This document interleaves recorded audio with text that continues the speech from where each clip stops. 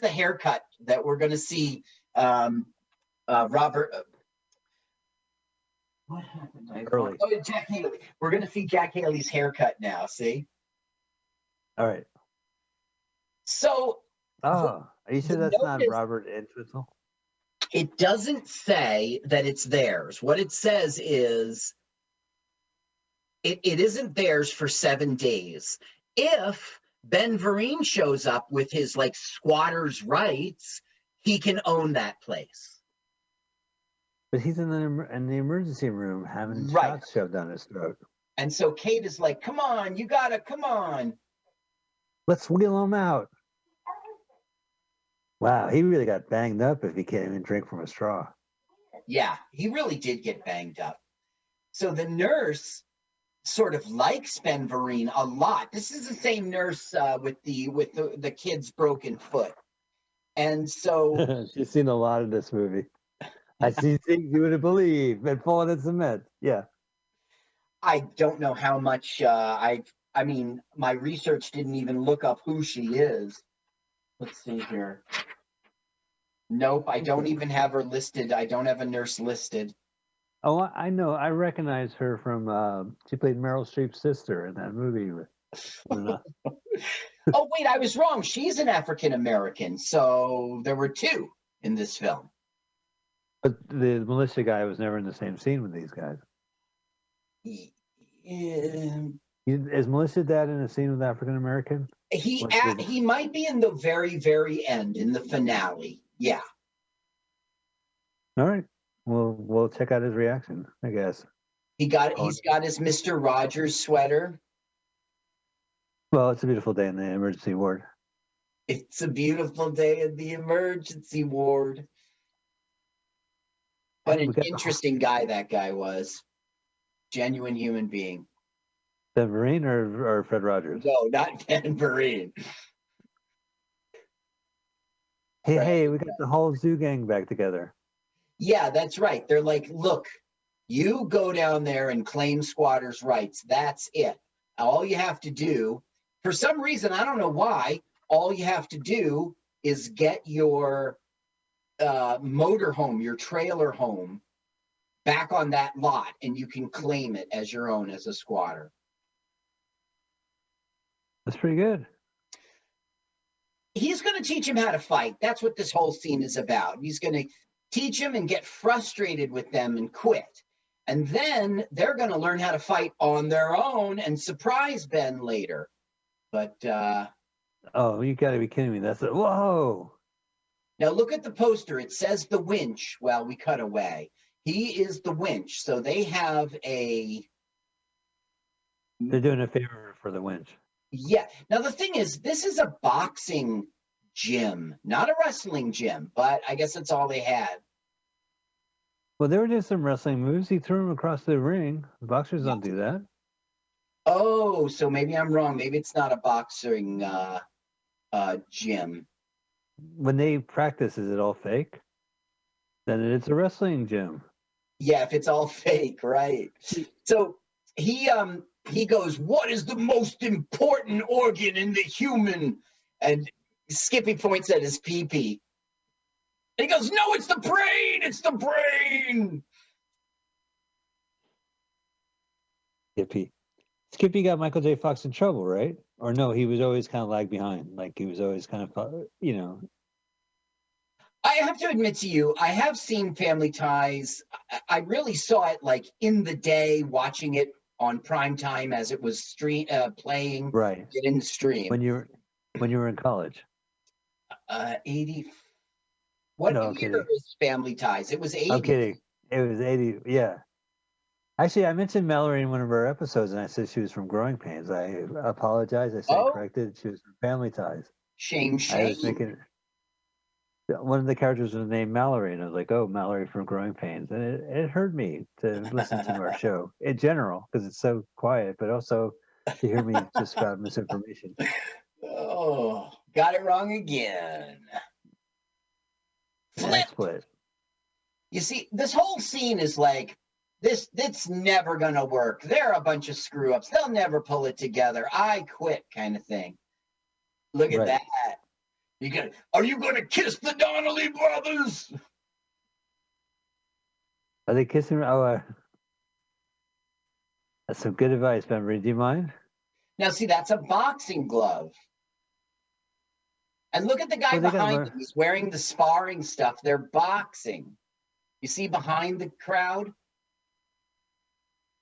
Is that boxing stick? Can you use a stick with a boxing glove on it? What do you mean, in an official ring? If it's wrestling, probably. But he's waving around this stick with a boxing glove on it. He's using it to train them. You know, he gets it near their face. Yeah.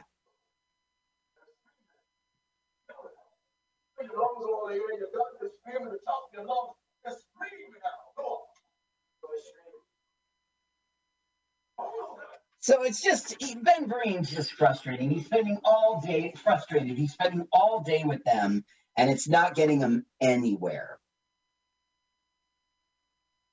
Poor Zoo Gang. Poor Ben Vereen. Now, I got to say, the new guy, I keep calling him the new guy. His name in real life is Jason Jedrick, and he was on the television series Murder One. He was on Boomtown, and he was in Iron Eagle. Also, just like Eric Gurry, Danny, he was in Bad Boys with Sean Penn. He was in Born on the 4th of July. He was in Backdraft. He's for real. Yeah, he's for real. Those are all big roles. Mm-hmm. I don't think I've ever seen. I know the movie Bad Boys with Sean Penn, and there was like another hot actor at the time. It was like an ensemble piece of like white boys pretending they're tough. They, you know, like this one's father drank, that one never knew his father. They were street kids. I don't recommend you see it. If you love Sean Penn, it's interesting to see, but well, you can stop right there. Yeah. Yeah. All right. All right. I guess it's a pass for me then. I saw him at the airport once. He looked pretty cool. Oh, did you? Yeah. Yeah, he was well dressed. It was an airport sighting. Was it SFO? I mean, was it San Jose or San Francisco? It was SFO. Uh-huh. Yeah. I once saw who was the guy who was Clinton's that kid in the Clinton administration who was like, we should take focus poll. And he went on to be on Good Morning America. George Stephanopoulos. I saw him at JFK. Mike, I got to tell you, this guy is tiny. He's a tiny little person. You could unzip my body and he could step in. Oh, well, there you go. Yeah, but I mean, all the Washington. Yeah. Like, I'm telling you, like, you look at his little pinky and you're like, what a small little pinky. He's like a little guy. That guy got a second act. He was a politician and, worked in the world of politics. Right. He moved on to really be a television personality. I wouldn't call him a celebrity or star. Well, it's funny because he kind of set the blueprint of like people who are normally under partisan pretenses are now like America's favorite broadcaster. Yeah. You could trust. You hated this person during the administration, but now you love this person. That's all over now. It's all over. Hey, if it wasn't for all that polarization, I would have never been on TV and got this job. Oh, yeah. Now, Gina is getting together with Danny, which is not believable. Wow. Dear Diary. This is so unbelievable. Uh-oh. Look, he's weighing himself. I'm a virgin. Well, yeah, it's because the whole film has been about like, I'm trying to lose weight. And now that they're like working out together, he's being successful. There's a lot of montages in this movie. Whoa, look at that flip and these kicks. And that, thank you, Arizona, for a great location. Yeah, thank you, UCAZ or whatever. No, UC. Every school, I'm from California. Every school starts off with UC. UCLA. Oh, so they say like, Ben Vereen, thank you so much for taking us to the Wren's gym, but we'll just do it ourselves. We got a That's montage right. set up. Well, Ben kind of quit on them, and so they're trying to get him back, kind of show him that you could trust us, Ben. We're for real. I would love to watch the outtakes of them fighting. Okay, I want you to kick the wall and go. Kick. God damn, that hurts. Look, he's not wearing his cast, the little kid. I know, it's strange. I guess he got better. Time has passed. They actually just touched his leg. Yeah, they get there. Ew, gross. It's all clammy. There's a place in Butler, New Jersey, in Bloomingdale, New Jersey, that really looks like that little amphitheater we just saw. So much so that when I first watched this film for the first time, I was like, wait a minute. Yeah. I should mention Carl watches these movies multiple times, takes notes. So as bad as it is for us, the audience, I'm including myself in there, as hosted audience.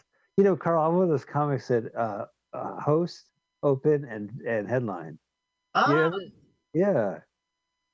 Well, I do a little time up front too. And then sometimes I drop in and do a guest set, you know. Did you bring your friends for the audience? Great. You'll go on in a little bit. You brought 6 people, right? 2 drink minimum. 2 drink minimum. Okay, great. You got to keep it tight. We're going long. The headline, the opener went long. The MC went long. The guest set went long, and the headliner's going to go. Oh, it's all me. You got to do 2 minutes. I had a friend who he sent out this flyer about a show he did where he was the opener, he was the host and headliner. Wow. And the host and headliner, oh man. Even as an audience member, you would pass on that. You know, I gotta tell you, Mike, I really wish I'm also gonna do was over. The what is over? The film. I'm tired of it. We got 25 minutes left to go. So what they're doing now is really? They're You're tired of this? Oh yeah, absolutely. This film sucks. They're breaking into the Donnelly's little lot, and they're basically gonna like booby trap and stuff like that. And the whole thing will be about they're almost gonna wake up and don't get caught. Oh, don't make a noise. Don't wake Daddy. Milton Bradley game. Dun dun. Oh, they sleep in bunk beds inside a trailer? Yeah, that's right. It's they're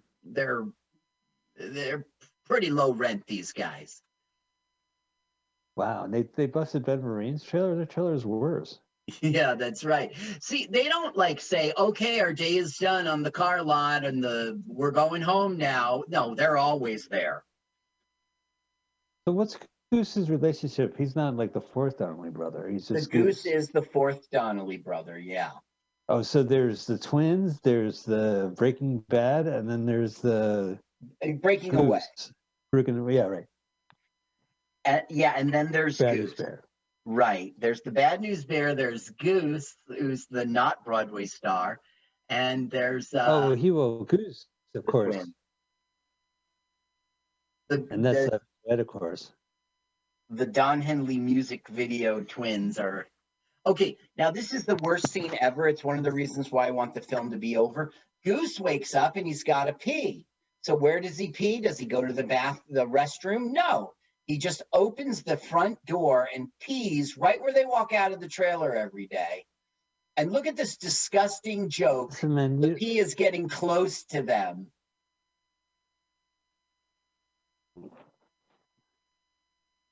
That's hilarious. Yeah, gross. I don't like it. I pay good money to see this movie. Now Danny's like doing one of those I'm gonna sneeze things. Achoo! That was a genuine sneeze, by the way. Oh, I thought you were in the moment. I didn't plan that. I just said, and a sneeze came out. Don't be such a stereotype nose. There you go. Well, you thought it was like a stereotypical role. Oh, here's the sniper. Yeah, that's right. Take the shot. The Donnelly brothers, they're approaching. That man is late. I have a target. I have a target. Take the shot. Look, they're going to caulk up the door. Do you think it's... Go ahead. Oh, they're going to kill him. They're going to make him suffocate. Also, didn't fucking Goose pee there like 20 minutes ago? Yeah. Like they show up a couple hours weird thing. later. Like, is it daytime now? Like, doesn't really look like night, you see? Yeah. No, well, it's a twilight look, I guess. Yeah, but look at the light on his arm right now. Look at the bright blue of the new kid's shirt. I don't think Why is he taking his shoes off? It's the word continuity. I don't think they did a good job. It's supposed to be isn't night. this like it's supposed to be outdoors? It's not like parked inside a bigger hangar or something like that. No, they're Like in a lot. They're outdoors now. Arizona gets weather, gets rain, but most of the time it's pretty dry and hot. Gucci gang, Gucci gang. So they're gonna look out the window. You see how it's light out the window? It's daytime. It's twilight. It's dusk. It's dusk. It's that magic hour. Look, the guy's yeah. the sleeping finger got up my ass. Right. Goose just goosed him. He got goose. Achoo! Actually, I didn't play it. This is pretty knock funny. it off. He goes, he sneezes, and the one brother starts to stir and says, "What was that?" And then he goes, "Shut up!" You know, as if he's like one of the Donnellys. And the kid just falls right back to sleep. That's it. That's the funniest joke. I appreciate you telling me. He just put an exploding cigar in Pa Donnelly's sports coat. You see the mouse traps. Yeah. Marbles. Oh, and the marbles. Finally, the caulking is done. Here's the keys. Maybe it's dawn. Maybe it's... Hey, where's the stuff in the bag? I threw it on the ground. You put the marble. All the marbles? All the marbles. All right. Let's go. Now we'll set them on fire, Teehee. Now, I was wrong. I'm so sorry. They are not at their car lot. They are parked in front of the zoo to protect it. They're waiting until it's theirs. So wait a minute. They kicked out Ben Vereen so they can take his spot? Well, you know, I mean, this represents money, right? It's the building. So now that he's going to drive off, this is such a strange movie. Yeah, I know. And who do they get to do it? They get the little kid because those fools caulked up. They're breaking the window. They caulked up the door so they can't get in. You bonehead. So the little kid has to do it. But he can't get out, right? Unless he pops out of the window like he popped in. Right. But he can easily pop out. He's going to drive again. Ow, my toe! He knows how to drive. Mousetrap. No, that's kind of the joke here. He doesn't know how to drive, but he has to be the one to do it. Listen, all I can say is that Kevin from Home Alone would know how to drive. Yeah. He would set the booby traps up. The wet bandits would trip on the marbles. That kid knew everything. He did good. The new kid just did his own stunt. Yeah, I saw that. It was dangerous. Pretty cool. That's stupid too. Why? It's a fire hydrant. That's got to be a movie stunt hydrant. Look, it's of a different color. It was yellow and now it's green. Really? The internet didn't tell me to look for that continuity error. I'm pretty sure it was green, the thing that popped up. I would say rewind, but that would be I would get arrested for torture. Help! We're dying. They're pathological, like I said in the beginning of the movie. So they take out the car battery, they puncture the tires, they throw away the keys so they can't drive their van back there. Oh, you got to do something with the tracking. Yeah, this is clearly They must be in so video. much pain. Like, that's an insane stunt to fill a car up with water. I'm sure when they were writing it, they were like, this is going to be great. Now they're like, Ben Vereen, and look who's in bed with them. It's the nurse. Great. Way to go, Ben Vereen. Nurse me back to health. Wet nurse. Now he's doing his I'm a drunk stuff. Okay, so the dad goes to wake up the kid, but it's a pillow. Let me check on my daughter. Is that a drone behind him? It's the FBI behind you. It's a little black helicopter. It's a black helicopter. Damn, baby, because it's a Zagu helicopter. Get the phone, the militia. That is foreshadowing. So he looks at the diary. Now he knows where they are. So this is the final talk Ben Vereen into doing it. Let's get this, get your car back to the lot so you can claim squatters' rights. But for some reason, the car kind of like doesn't work or something. They got to push it. You'll see. Well, the good news so far here in Act 3 is there's only 16 minutes left. That's the best part of Act 3? Well, Carl, we're having connection problems throughout. Like, when we listen to this episode, it's going to be kind of rough tides. So I do apologize to the audience. I apologize for the show. No, I don't. I never apologize for the show. But if we had to watch a bad movie with a bad connection, this would be the night.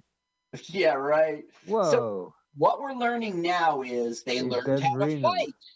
See, Ben, come on. We're on your side, Ben. Don't quit on us.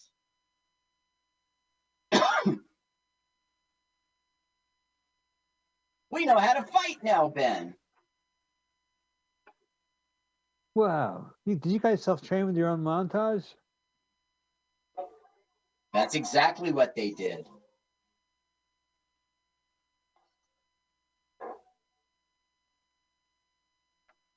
Hey, Carl. Yes.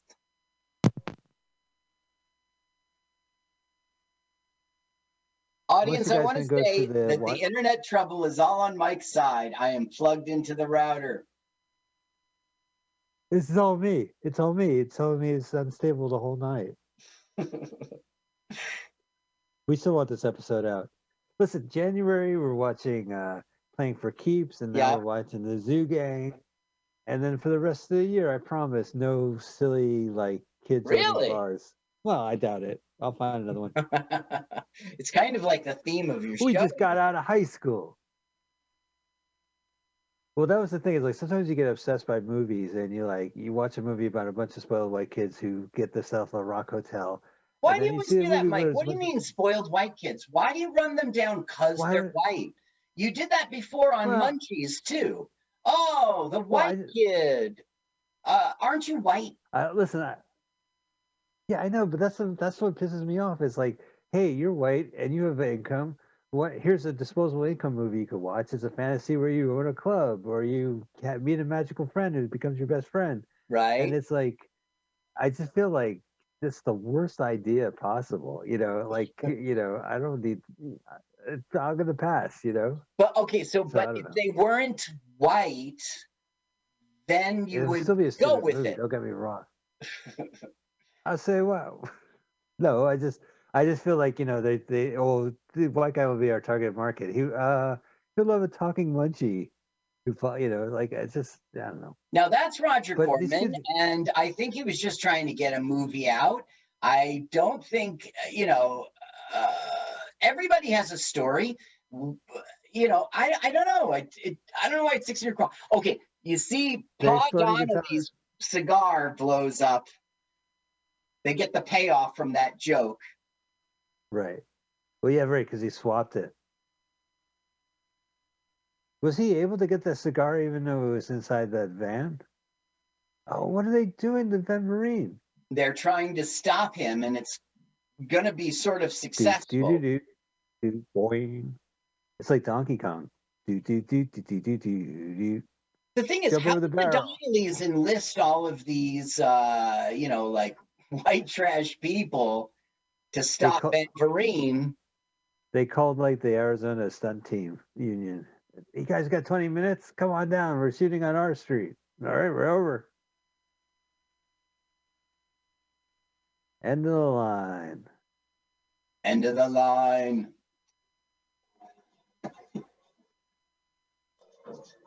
Uh-oh.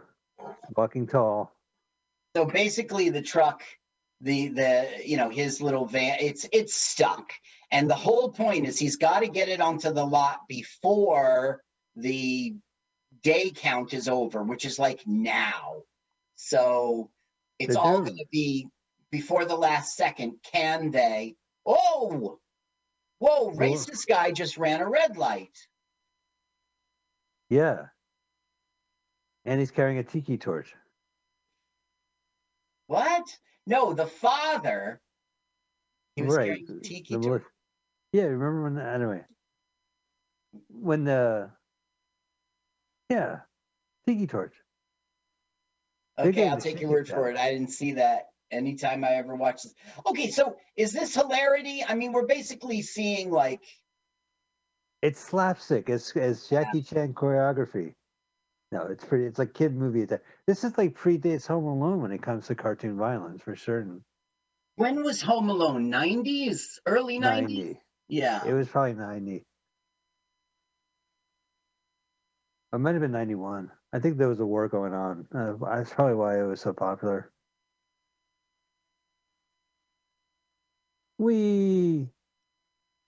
Okay, so Pa Donnelly gets frowny faces because, like, they're starting to have some success now. They're starting to beat off the thugs. That doesn't mean that the car can get out yet, but you see they're working on that too. So even the little kid is successful with his car today. I helped. How to fight now. Whoa! Cartwheel kid power. Wow. Ooh, look, he turned into the camera. These guys are like little Jackie Chans.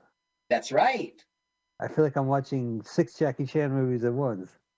Jackie Chan driving a van. Jackie Chan kicking someone in the nuts. Ooh, they pulled that guy off the hood of the car. Yep.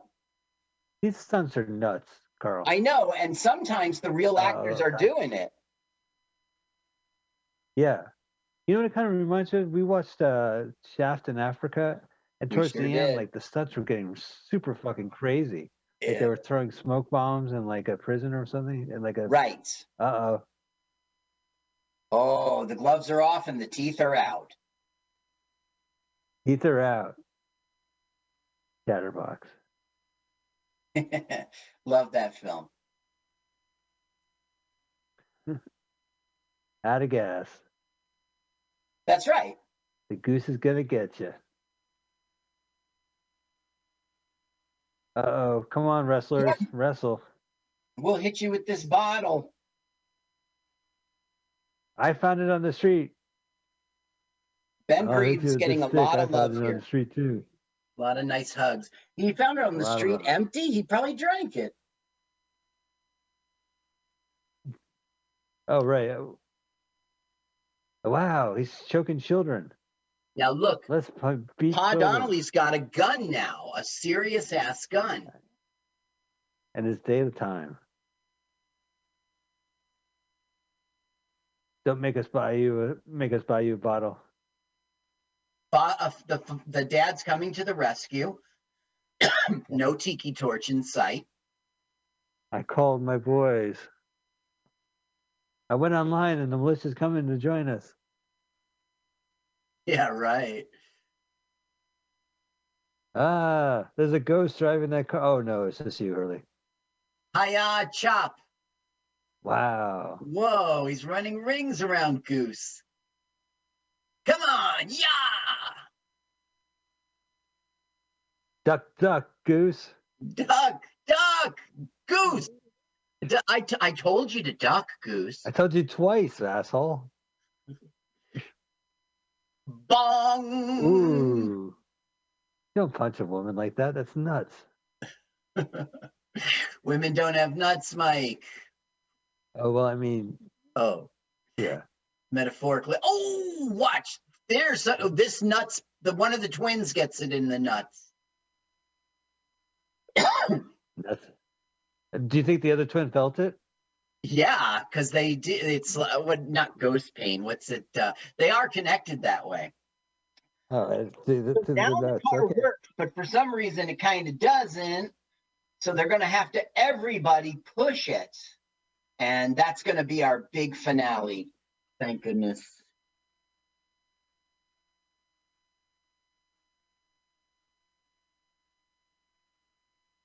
Nope. Now it's Oh, not there's Sam working. Lee again. What a piece of shit car. How did they even drive through this car the whole time? They only have, it's 10 o'clock, so they've got like 5 minutes at this point. And as an audience, we have what, 8 more minutes? We have I'm done with this 7, film. yeah. See, they're pushing, but it's not enough. So everyone is Stop going us to from get pushing lit. this car. It looked easy in Wonder Woman 1984. Just Yeah, push it's the car. bang, zoom. Whoa. You know, I'm wearing my 3D glasses, so I can really feel that punch.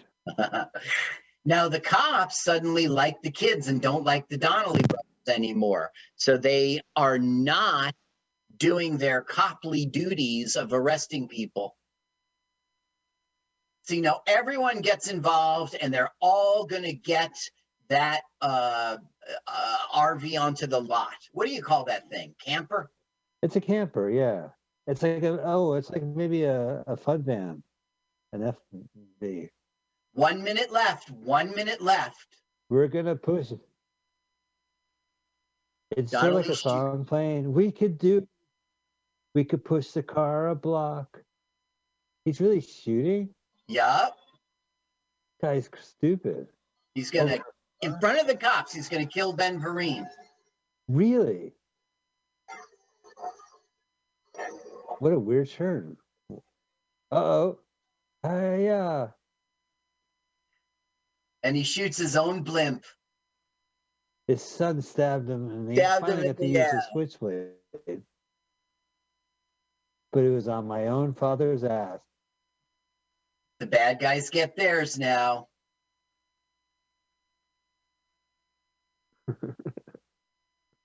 Whoa! We could do it. We could push our van. Man, they're just getting the shit fucked up. I have to say, the directors must have had a lot of fun setting this up, right? Yeah, I don't bet know. you they thought it was a great, they're doing a great thing here. Here comes the dad to save the day. Oh, and he crashes in there, pushes it, and touches. 30 seconds left. Assuming the clock tower's right. Yeah. Well, I'm sure the rest of the militia is up there. In the clock tower. Come on, Dad. A sniper. Goddamn Japanese cars. Uh-oh. Claim notice Kids died. ripped off. Yay! Happy New Year for all acquaintance. We did it. Forgot. Kids live. Yay! Now we can all go to the zoo. Did you see that blimp crash in New Jersey? That was in Arizona. Oh, the humanity. This is the worst disaster I've ever seen. Oh, look out there. Now the nurse is still inside, as far as I know. Yeah, it's been fun. Is there like a Guinness Book of World Record guy or some guy saying you did it? The cops. The cops, that's the bullshit. Look at him run. Tight ass. Now look, the club's back open and everything worked out. Tiffany Helm. Here comes the end credits. From OC and Stigs. in 3D. Introducing Skippy. Yay, Mark Prince. Yay.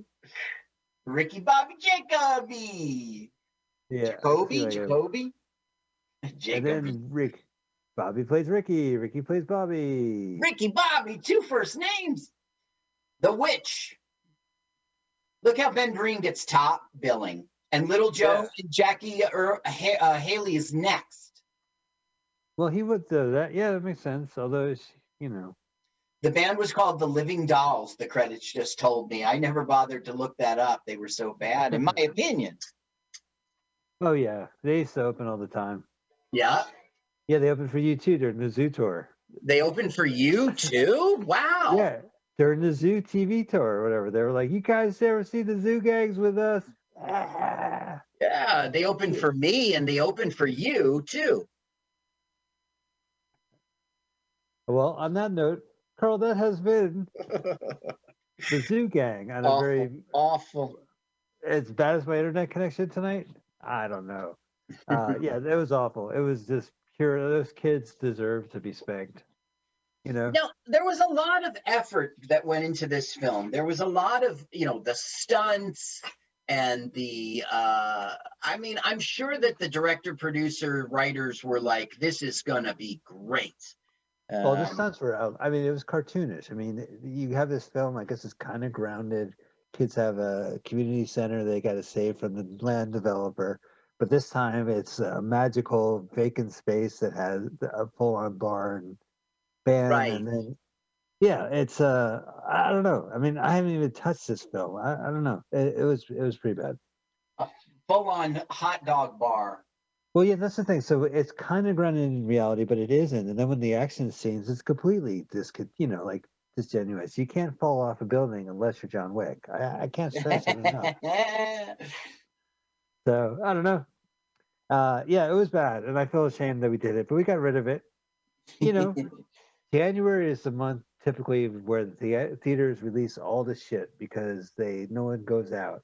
And it's a little different this year. No one's going out, but so that's the reason why we have this show today in January. Just get all the crappy movies out of the way for the year. Yeah. I don't ever want to even think about that movie again. Whew, that was bad. Oh, there's all the music performed by Bobby Ricky. For 2 seconds, Pat Benatar was, you could hear her song, Hit Me With Your Best Shot. And I don't see it listed here. It was probably just a mistake. Yo, you ever have the soundtracks where like someone drives by and there's like, hit me with your best shot. And then the soundtrack is like the full 4-minute song. Right. Hey, congratulations. Special thanks to RC Cola. Appreciate the drinks. Well, that has been the Zoo Gang on a very disjointed LWAFLM OIT. We hope you enjoyed it. I gotta apologize, Carl. What the hell? Well, it's your show, and this is the kind of thing you do, and it's all right. So next week we decided, this movie was pretty bad.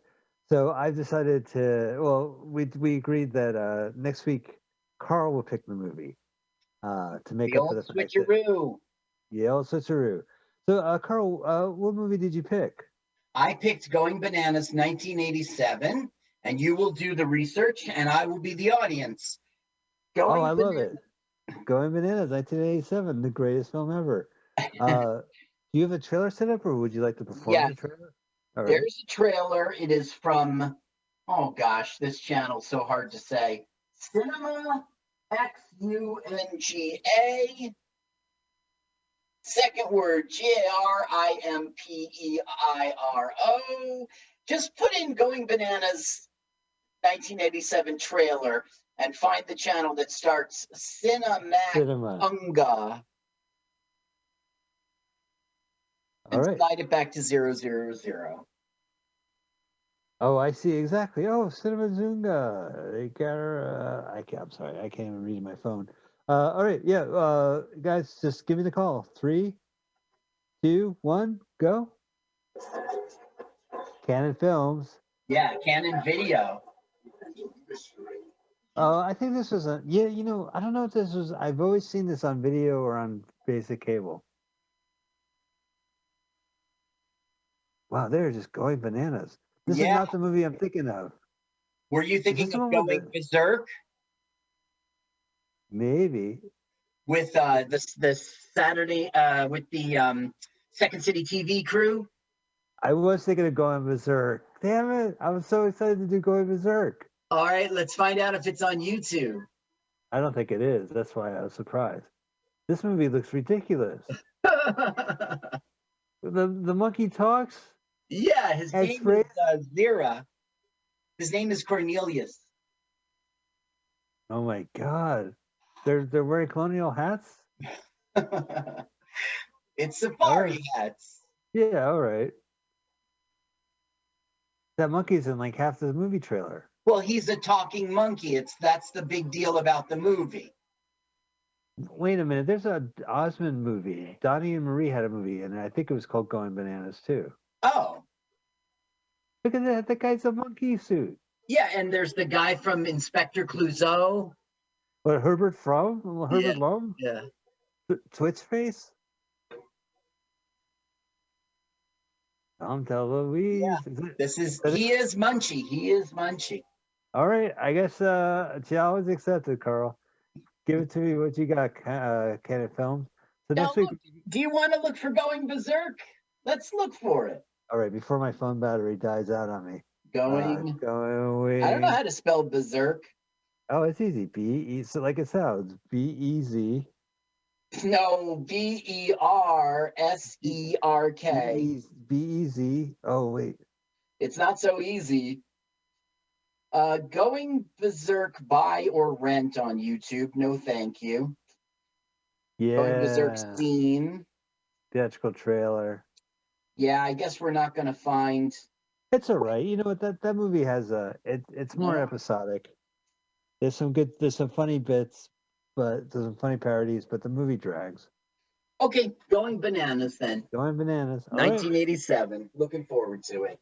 Damn it. Not looking forward to it at all. I'm all right, audience, but forward to a week off of not doing the research. Oh my goodness. Thank goodness. Oh my goodness. Oh, I'm glad I'm doing the safari movies. Thanks, Carl. And thank you, audience, for putting up with us this week. And Carl, as always, thank you so much. This has been great. Thank it's been a lot of fun. All right. Yeah. All right, audience. We're sorry. That's Michael Spiegel, man, manana. I might have gone to a wrong chord there. Okay. Let us watch a full-length movie on YouTube with Michael Spiegelman and Carl.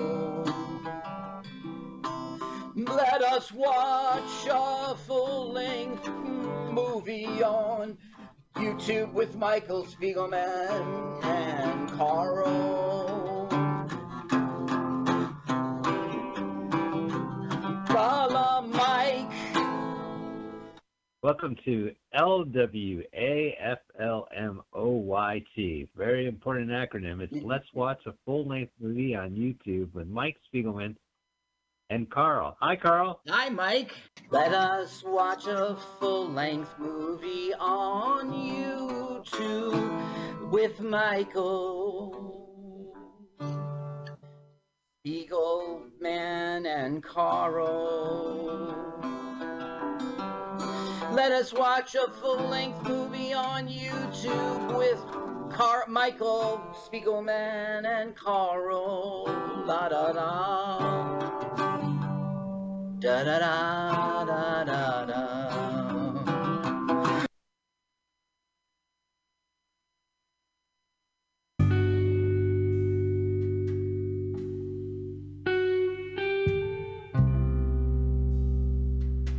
Breakfast elevates the hearts for the action and fervor of feeding a desire for a twistry of taste by tongue through the thoughtful traveling of our gut feel, weighed in by sequences of tally-smacked-up jugular pokery to match the eyes to the stomach, by surroundings of those in good company.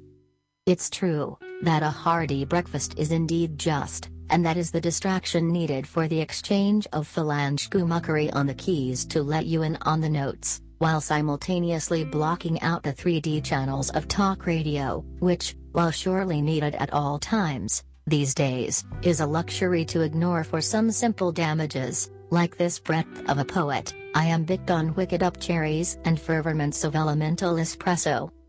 It was and is this particular morning when Q planned to re-up his game of living in this the greatest trials of living cities, a San Francisco of a daily choosing, call it a town, or the villain by villages, but not ought to bother the bots which operate the interior spacings of the underutilized internet.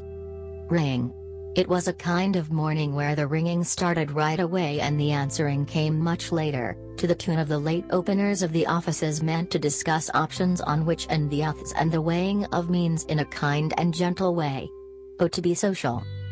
Ducks indeed were in alignment, as comms sat idle but primed, and with that knowledge, Q proceeded to lean a bit into the day by compartment department, imparted and stored like a straggle of shoes which perhaps needed a bit more soccery and the like. Waiting is a game played by those who wish to align their day through means and wills towards the beginning of any of those interactions which bear fruit, and so, the practice today is the disentangled bits of loop tape which have not yet been written, but were and are to be practiced anew for benefits of repetitious spine on repeating, digits by and 5 digits of the fidgety kindness which lands us into our next setting. Sip. Q sipped a bit into the air and noticed his adjustment. Sirens, not in a priming state, but observed nonetheless, and coupled with the semi-complementary ticky and tackiness of the tic-tac buildings going up and a down ground around the U-bend for answers from 6 hours ago. Left, center, right, and all was in general order to prod into yesterday with a hook to just gently pull a string of yarn over a furry spot of brain and hope the fluff clears. Oh no. That's a horrible idea, said that bit of brain, and snapped the yarn back into a ball and rolled it across the floor for the non-existent cat to paddle it for a bit. Oh, it did enjoy that perfect globe of a yarn not ever seen nor willed to again, and it clawed gently and bit it with its white teeth, from white fur, as a kitten, for how else would a non-existent cat be not seen? Brief inventory on hearts of proceeding. As gently as the kitten, we're at carpet graded A levels with a preponderance of a necessity of wellness of 85 percentage points towards the naught, and sewing and farthings few but far from a singularity which is on the top shelving of deliciousness to be divided by a summarization of a chance for a bit of gamey woo-shiness, which is where expectation provides our Princeton-free energy. How can one return naught, when it's keyed up just right on a board of punchiness, to align our famed character Q upper left, and as strong as the oxen of Moranuk jest, we sift gently for the flour which was meant for a girl but instead baked into a tossed-up pizza with extra everything for the numbness of a friend yet to be discovered. Q ring Miranda, straight up the telephone pole, or from molasses of Rule 20, which affected his voice slightly, as Warbly Copper hit its trough through to the water table, and chair balanced for perhaps a later afternoon of the odd kindred to visit and jinker in a meditative relativistic zeroing out of RAM plus failed bits which, while unrecoverable, were kind enough to leave their artifacts of X or and naught. A further look at the situation brings the body forwards and forwards, yet the clock is our demonic reminder to set itself back 4 paces, which is to say make it so, as in pacemaker, the artificial electrics. Hello Q. Miranda finally picked up the phone after 23 rings. She had also been enjoying the warble, at a 90-volt edition from her own table, and a glass of water which was only meant for Jurassic Park moments. You on the letter, Q? She punched her query into the teletext on the lower thirds of her copper eyeball. The moat you send was a little runny. Have you been eating eggs again, or is that his style? She grinned. Style, yes, as a comb filter at 60 may take the buzzing out, or it may level a playing field of bass which was meant to sign on to a techno dewdrop, although I hear they're taking theirs to 88 as per the triad and a soldering iron with flux core resin. I had an idea for a hat. Oh, at that gravity and time came up again, for the dream and more, where planets chattered for the benefit of their own clocking orbits in streams not only seen but swam for and about and in a not-so-millionth of a sub-second to excite the next electron with those bits of signal carried about their mating writ and written for a gentle honor of self to as to be known in the patterns which produce re non-repeat, again and noggin.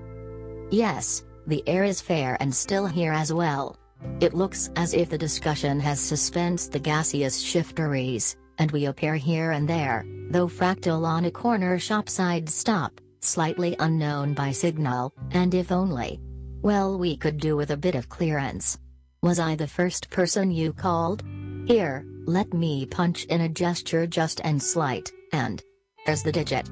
She flashed the hook, punched in 9, left it, and flashed back. Okay, we have 9 on a wire. Which means that bit is open from there to there. She motioned the point between the CO's switch towards its next grounded electrics. It must be getting antsy. Why don't you punch up the rest? She flashed them together. Q clackered in with a rolling set of tones towards the hillside, where Flicks often slid around the faux wood flooring and flipped through news on her Kindle, the paper wire reporting type which was intended as fact. Oh, hello you two. It's time, is it?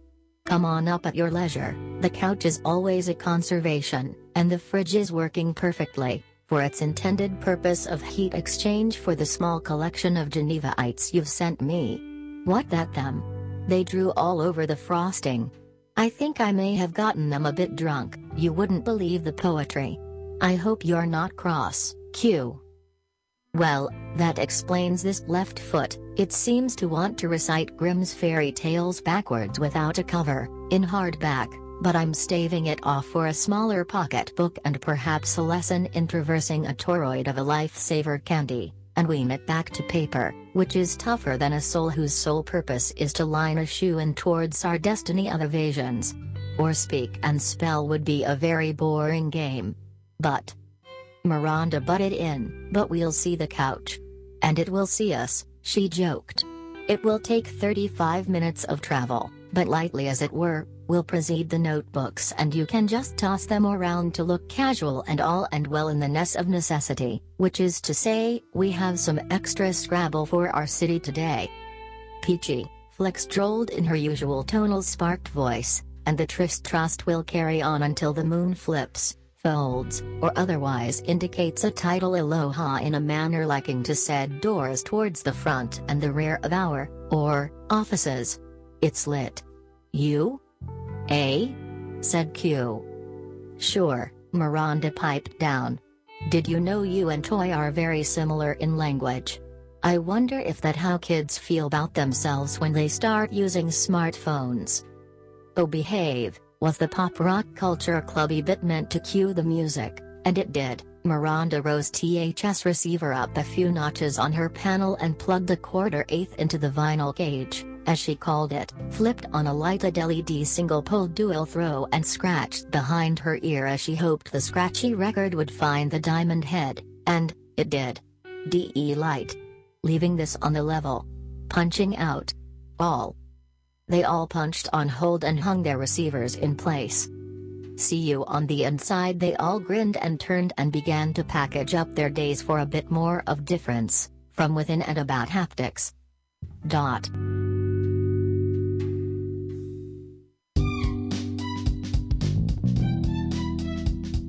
And yet again, Radio 11 brings you our eggs and counters of parts, partings, partying weighing in light and means for travel from the lab's remote and unbearing FCC from a van named Charlie or the angular angel kind of ruckus which is meant to keep a school of fish from overflowing a tank, which has had a special damn engineering for it to do the crossover radio announcements. This is Aqua Q in a singularity of a Friday in toast motion, brown and hooey, with a BBC bit for the kit set drum part ECH panned left to right and jiggle just a bit like a potted plant piece plus love from lovely San Francisco, Sunshine et LC3W.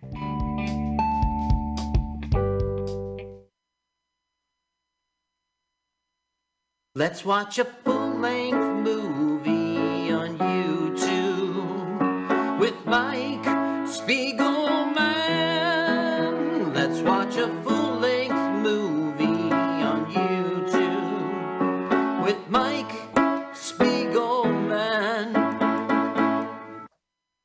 Welcome to LWAFLML. Carl. Yes, Welcome. LWAFMOT. YT. Blessing. LWAFLMOYT. Welcome to LWA Concerning Cough During a Pandemic, FLMOYT, better known as Let's Watch a Full-Length Movie on YouTube with Mike Spiegelman and Carl. Sorry, Hi. I coughed a little. Yeah, I Hi, know. Carl. I just caught a computer virus. Thanks. It's COVID-21. You got the Cookie Monster virus. COVID-21. Oh, yes. Okay. God bless. I'm in talks with Michael Bay to make that movie. Welcome to the show. Speaking of movies, we are called Let's Watch a Full-Length Movie on YouTube, but we go by the acronym LWAFLMOYT. We would love for you to subscribe to our podcast.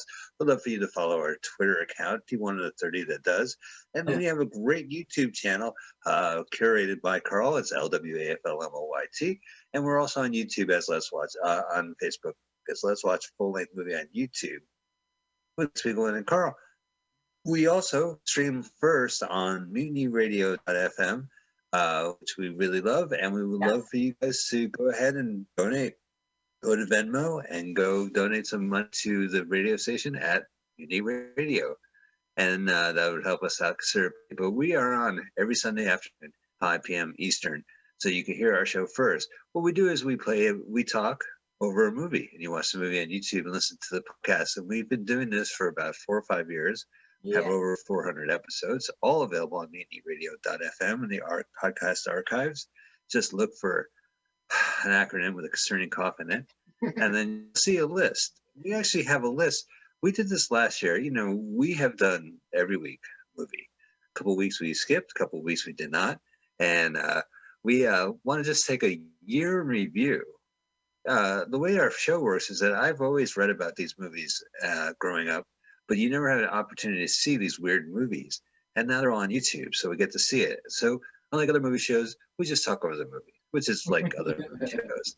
So, but Carl does a lot of research on these movies, and he has a lot of information about it. And a lot of the hard work is through Carl to make this happen.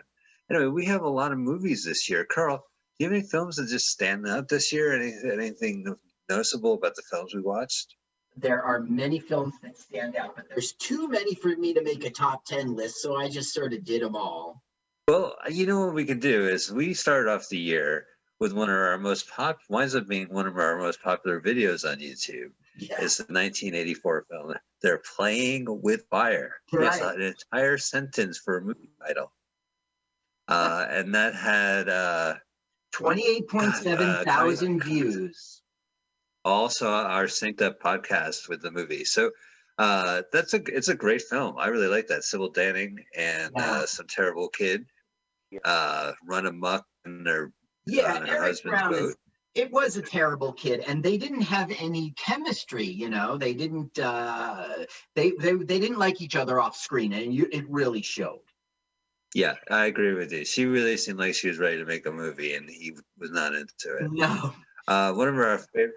So you can find us. These movies are not listed with the titles. So when you do go to MutinyRadio.fm and then go to Podcast Archives and go to LWF, our thing, you will see that they're just by dates. So this is just considered a guide. So we just mentioned January 5th. January 12th, we did a movie directed by Larry Hagman, Beware Blob. Beware the Blob. That was all Hagman. 1972 Hagman, so he was in between television epics. Right.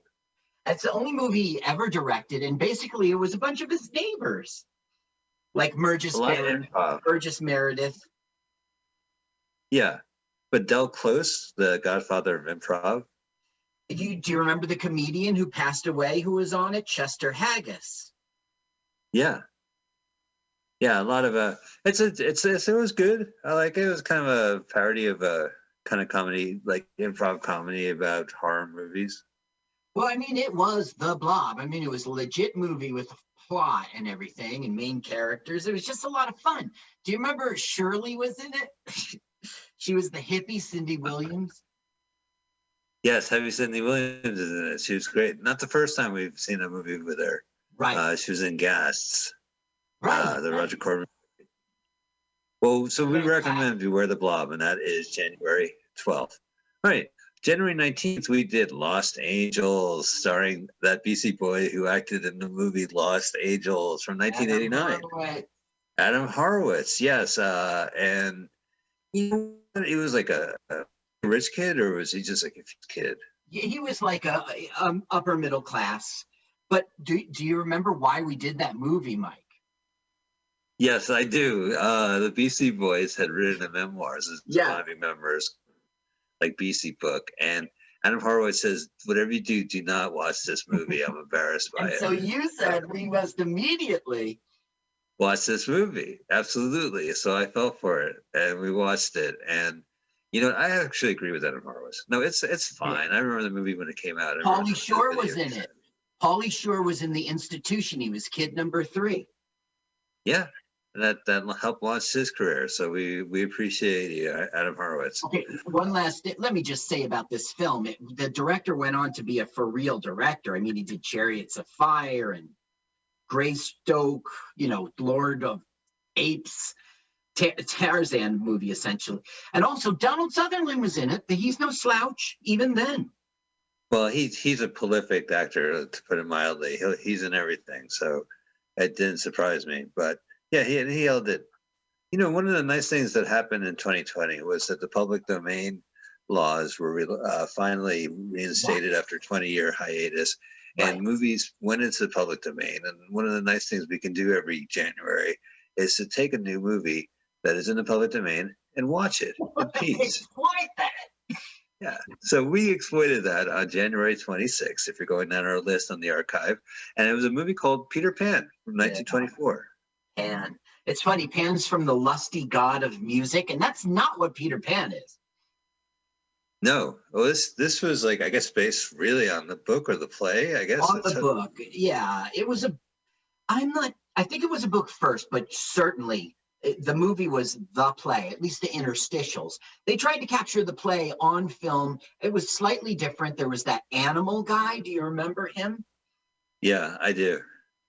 And we think he was also the crocodile. And one thing that was peculiar is in the US version, they raised the American flag, you know, stars and stripes. But in the British version, they're raising the Union Jack. Oh, wow. Well, that's, I don't know. I think Peter Pan's playing it both ways. You know what I'm saying? Yeah, I think so. He's got some scheme going on. He's like, there's the World War. I know which side I'm going to ally with. Well, that was good. It was a silent movie, wasn't it? Oh, yeah, it was a silent movie. And that really upset me because if it's in the public domain, that means we can play the audio. Well, no, but the movie is in the public domain, but the music version might be different rights. I see. That's right. I think you had mentioned that in the episode. All right. Well, that was a controversial moment during Peter Pan. We're now in February. February 9th, we did Furry Vengeance from 2010, which is, of course, Brendan Fraser versus a raccoon. Yeah, the movie that killed Brendan Fraser's career. Well, you know, he had an interview and he revealed a lot of stuff about his life. But yeah, I think I do agree. He admits he's ashamed of this film. I mean, I am being a jerk to him, but he admits he's ashamed of this film. I don't know. The director was for real. He did Cruel Intentions and The Sweetest Thing. And all I remember is here is Brendan Fraser, one of the biggest international movie stars in the last 2 decades, finding a raccoon squirrel puppet, like on the floor, like pretending he's a real thing and like giving it his all. Like there's nothing wrong with his performance except that I was asked to do it. Yeah. He used to be in great shape, you know. He did the action movies, but he eased up on this demanding physical regimen for this movie. He thought it would be funny to, you know, be the dad, right, with the muffin top. Right. Okay, look, the best thing about this film, Billy Bush. Billy Bush is in it. Yeah, so Billy Bush from the Donald Trump tape accent. Right. Yes, yeah. He's really from the Bush family, and he was on Access Hollywood, the Trump controversy. So there you go. There's our. But look, we gotta make a shout out to these comedians, Mike. I think you forgot. Remember, Jim Norton was in it. Yeah, Jim Norton. That's right. I remember. It was kind of the Jim Norton crew in there. It was And cool. Patrice O'Neill, who had some sort of tragic story, right? He died early. Yeah, so that's right. All right, so producer Neil. So you had a bunch of good comics. So would you recommend Furry Vengeance? We saw it on Riegel. YouTube. Um, What was it? Ron Riegel, that's a comedian who became an actor. Yeah, I mean, I don't know, it's fun.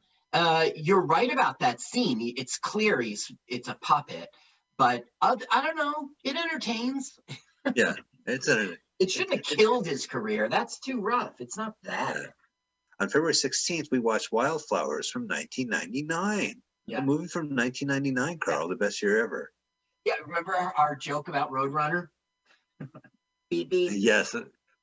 So this is a film that's shot in the Bay Area, which says insufferable as our show is. If it's from the Bay Area, I'd like to see it. And it's out in Sausalito. And there's these boats. You know, wouldn't it be cool to live in a boathouse, Carl? Right. Yeah.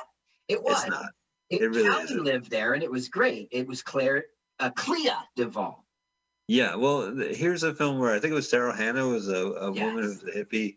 The mom. And, She was the mom. She was She was not the mom. the mom. Well, so the girl, the teenager, comes of age and meets her real mom, who's a hippie. Yes. And when she tells Daryl, she goes, "Daryl, I'm your daughter," and Daryl says, "Beep beep." That was a funny joke at that episode right there. But it was a good movie. I like that one. It was There was Sausalito. that excellent scene in which they were in the wilderness in that abandoned house, right? There was or like a lean-to or something. And yeah, she goes, "You're my mom." And she goes, "Shoo, beep beep." Runner. If she can't choose you, your mom. You're my mom. Blues Travelers was in that.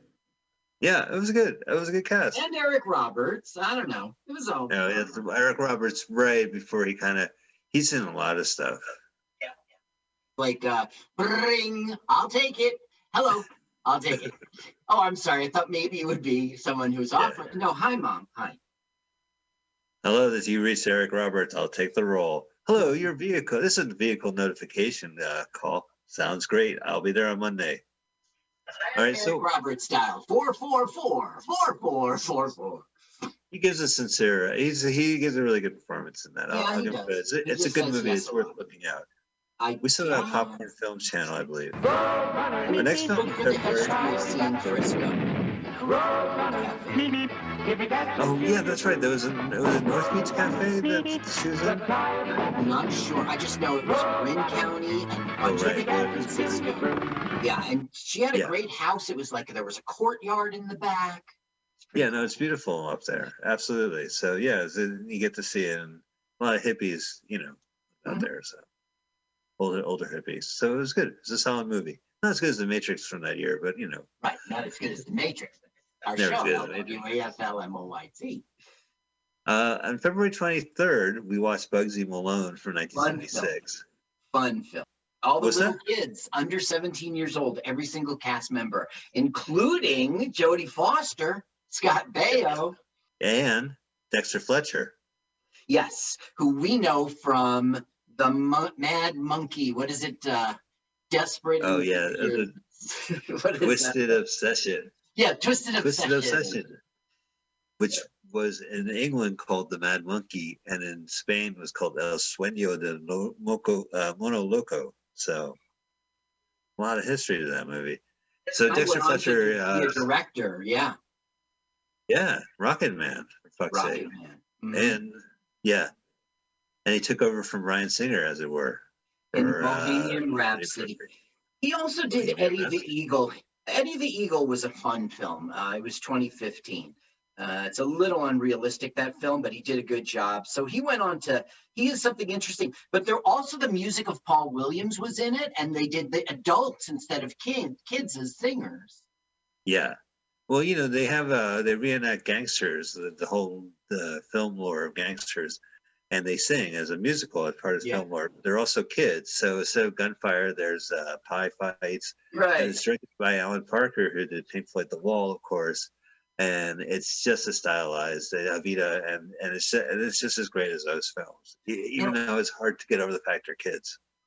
He was ashamed of this film for years, and it wasn't in his memoirs. And it was like when he was in his late 80s that he finally said, this film is fun. Do you remember the pedal cars?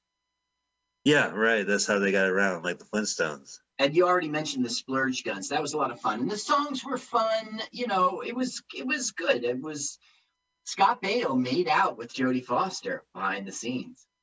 Yeah. Well, if you go to his Twitter account, he lists Bugsy Malone as one of his films. He should. It was his first. He didn't even want to do it. He was sick of going into Manhattan. It was his parents. He wasn't a big famous guy. And he went in, he read the thing, and he slammed it down and left. And the director was like, Alan Parker was like, this guy's for me. Right. Yeah, absolutely. And he holds it together. And then he became Chachi. So it's definitely Chachi, yeah. Yeah. One last thing. Do you remember that actor who played the tough guy? Remember? He was from Brooklyn. He was an unknown. This Alan Parker went to all these schools and said, who's the worst kid in this class? And they went, they pointed at him. I don't know. He just fell into the role and he did it perfect. Our next film was actually, as you know, the pandemic. Carl flew over to San Francisco to Mutiny Radio Studios. We were part of the 5th annual Mutiny Radio Comedy Festival, and we were very excited because we had multiple shows, one with live audience as well. And so on the July, so that aired live. Was that the one where, no, so was this the Dante's Inferno and the Tarantino film? Right, so we watched Dante's Inferno, another movie from My Best Friend's Birthday. Yeah. Which was pretty good for, it was a bridge version, to be honest with you. It wasn't, they couldn't fit everything in that 25 minutes. And then we watched. It was like burnt in a fire. There's only 36 minutes that remain of it, but the burnt in a fire might be a myth as well. Well, that's true. Maybe they covered the other two books, but they can burned I just it say, down. I really enjoyed going out to San Francisco. This was 2 weeks before lockdown. We didn't know it was coming. I didn't know it was coming. No. And you were very hospitable. We did a lot of Edge of Insanity appearances together. We did that show where we did clips about San Francisco. Your playlist on Luggage Tuesdays. We did The Rats Are Coming. The Werewolves Are Here. We had a lot of fun that visit. It was like a week and a day or something. It was good. Oh, absolutely. So I would say, like, if you want to check it out, listen to our March 1st episode. And Carl, it was great to have you in San Francisco. And absolutely, we did some stand-up shows as well. Yeah. And if you check out later in the month on March 22nd, The Rats Are Coming, The Werewolves Are Here. We had comedians from the festival join us. Yeah. So you can go ahead and listen to that. And then just rounding off March 8th, we did Ape for 1976. Carl, fill me in. My head's full of holes. Okay, the reason is Ape was unremarkable. Ape was attempting to be a ripoff of King Kong. It was 1976. It was a South Korean American venture, but it had 3D effects. That was like a hook, and it did Ape with the MASH asterisks in between it. They got sued. Right away, and they had to change the name. It was going to be called The New King Kong, and it was a $1.5 million lawsuit. And these guys just threw up their hands and said, "Okay, we changed the name. All right, no problem." Yeah. They named it Super Ape. Super Ape.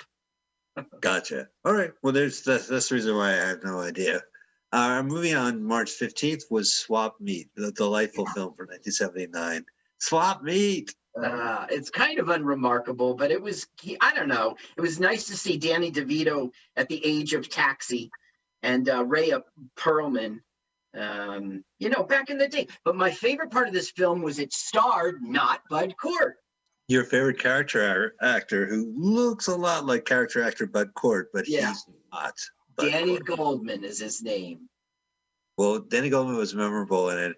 It was basically, it would be great now during the pandemic to go to a drive-in movie house that open up, park your car, and watch Swap Meet, which takes place in the 70s in a drive-in movie house, where during the day, the drive-in movie theater, the parking lot becomes a swap meet. Yes. Where people sell their stuff. And it was the adventure. It was pretty solid. I liked the movie. It had a memorable. John Bryers was in it.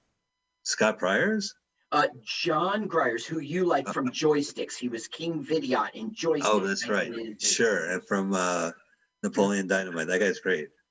Uncle Rico. Yeah, Uncle Rico. Yeah, he was very funny in that, and Swap Meet. As we mentioned, March 22nd was The Rats Are Coming, The Werewolves Are Here, a low-budget film directed by a low-budget cult director whose name I don't know on my list. Andy Milligan.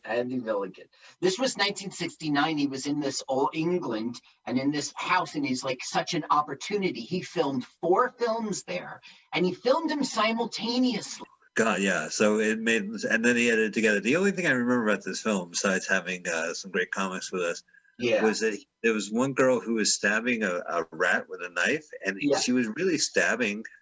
But she was playing with it, like I'm gonna see how close I can hit. But she hit the rat a couple times. That's right. So that's it. That's what you can see. It's on YouTube as well. On March 29th, our last movie was National Lampoon's Robo-Doc. That was fun. 2008. National Lampoon, like you said. It was written by 2 doctors. 2 real medical doctors wrote the story. It's a Robo-Doc who walks around some hospital, and much to the chagrin. He's Data. That was our Star Trek connection. He pretends he's Data. Michael Winslow shows up in the first 3 minutes, doesn't do a sound effect. He does one when he quits the hospital, and he goes, beep, beep, blurp, I'm out of here. Yeah, right. That's it. And then he gets top billing. All right, well, what about Alan Thicke then? Alan Thicke, and yeah, it was all right. You know, he God bless him, rest in peace. I don't think it was when he died. It was, but he just, I don't know. They hired Eric Roberts' phone must have been down that day. Yeah, right. Well, they did manage to get the kid from Married with Children, and his wife, His then wife is one of the nurses in this film. I enjoyed that film. I recommend it. It was stupid. Well, it was like his Robo-Doc abilities is seducing nurses, which we see in first person. Oh, Robo-Doc, that perfume you're wearing, it's enticing me. Like the brother. No, he died. The brother died, and so like he made Robo-Doc to sort of be in the image of his brother, like as an homage. And then the old girlfriend showed up, the fiance, who was, that's why there was an attraction. Okay. National Lampoon's name is also on National Lampoon's Replicate. We watched that. Very good film. From 2002, more of a standard National Lampoon movie. It's about these college kids, and they just can't get a woman. And wouldn't it just be great if they just built a woman? So, Weird Science, they build a Replicate named Kate. Replicate. And they replicated her. They replicate her, and there's shenanigans in the collegiate lab, but more importantly, she learns to become a dude. And at the end of the film, that was the whole plot. They said, okay, we're raising a child here, so let's raise her to like sex and drink beer and be into sports and all the heterosexual jock things. So they get exactly what they deserve. Now look, she's a beauty pageant title holder, this actress. She was beautiful. She won Miss USA. She's with George Bush, and the First Lady saw her movie and saw this movie. And so she was sitting next to them in the State of Union. She was sitting by the mom. All right. Well, and she's funny in the movie. I mean, she definitely holds it together, but yeah, it's kind of like a... No, wait, what about Eugene Levy? It was great, this movie. Right. So he was like a mayor or something like that. He didn't have a twin. He was the head of the lab, right? And so they were his grad students working under him with the cloning machine, So he was, where's my report? The president's this thing better work. You're going to work all night. He did that. But remember, he got replicated himself. And all they taught him how to say is, get out of here. It was very funny. This was a good film.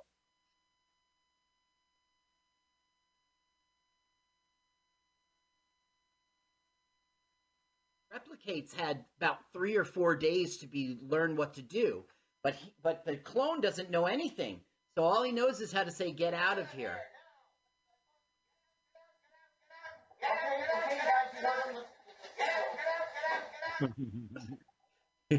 That's All a right, good funny. tone.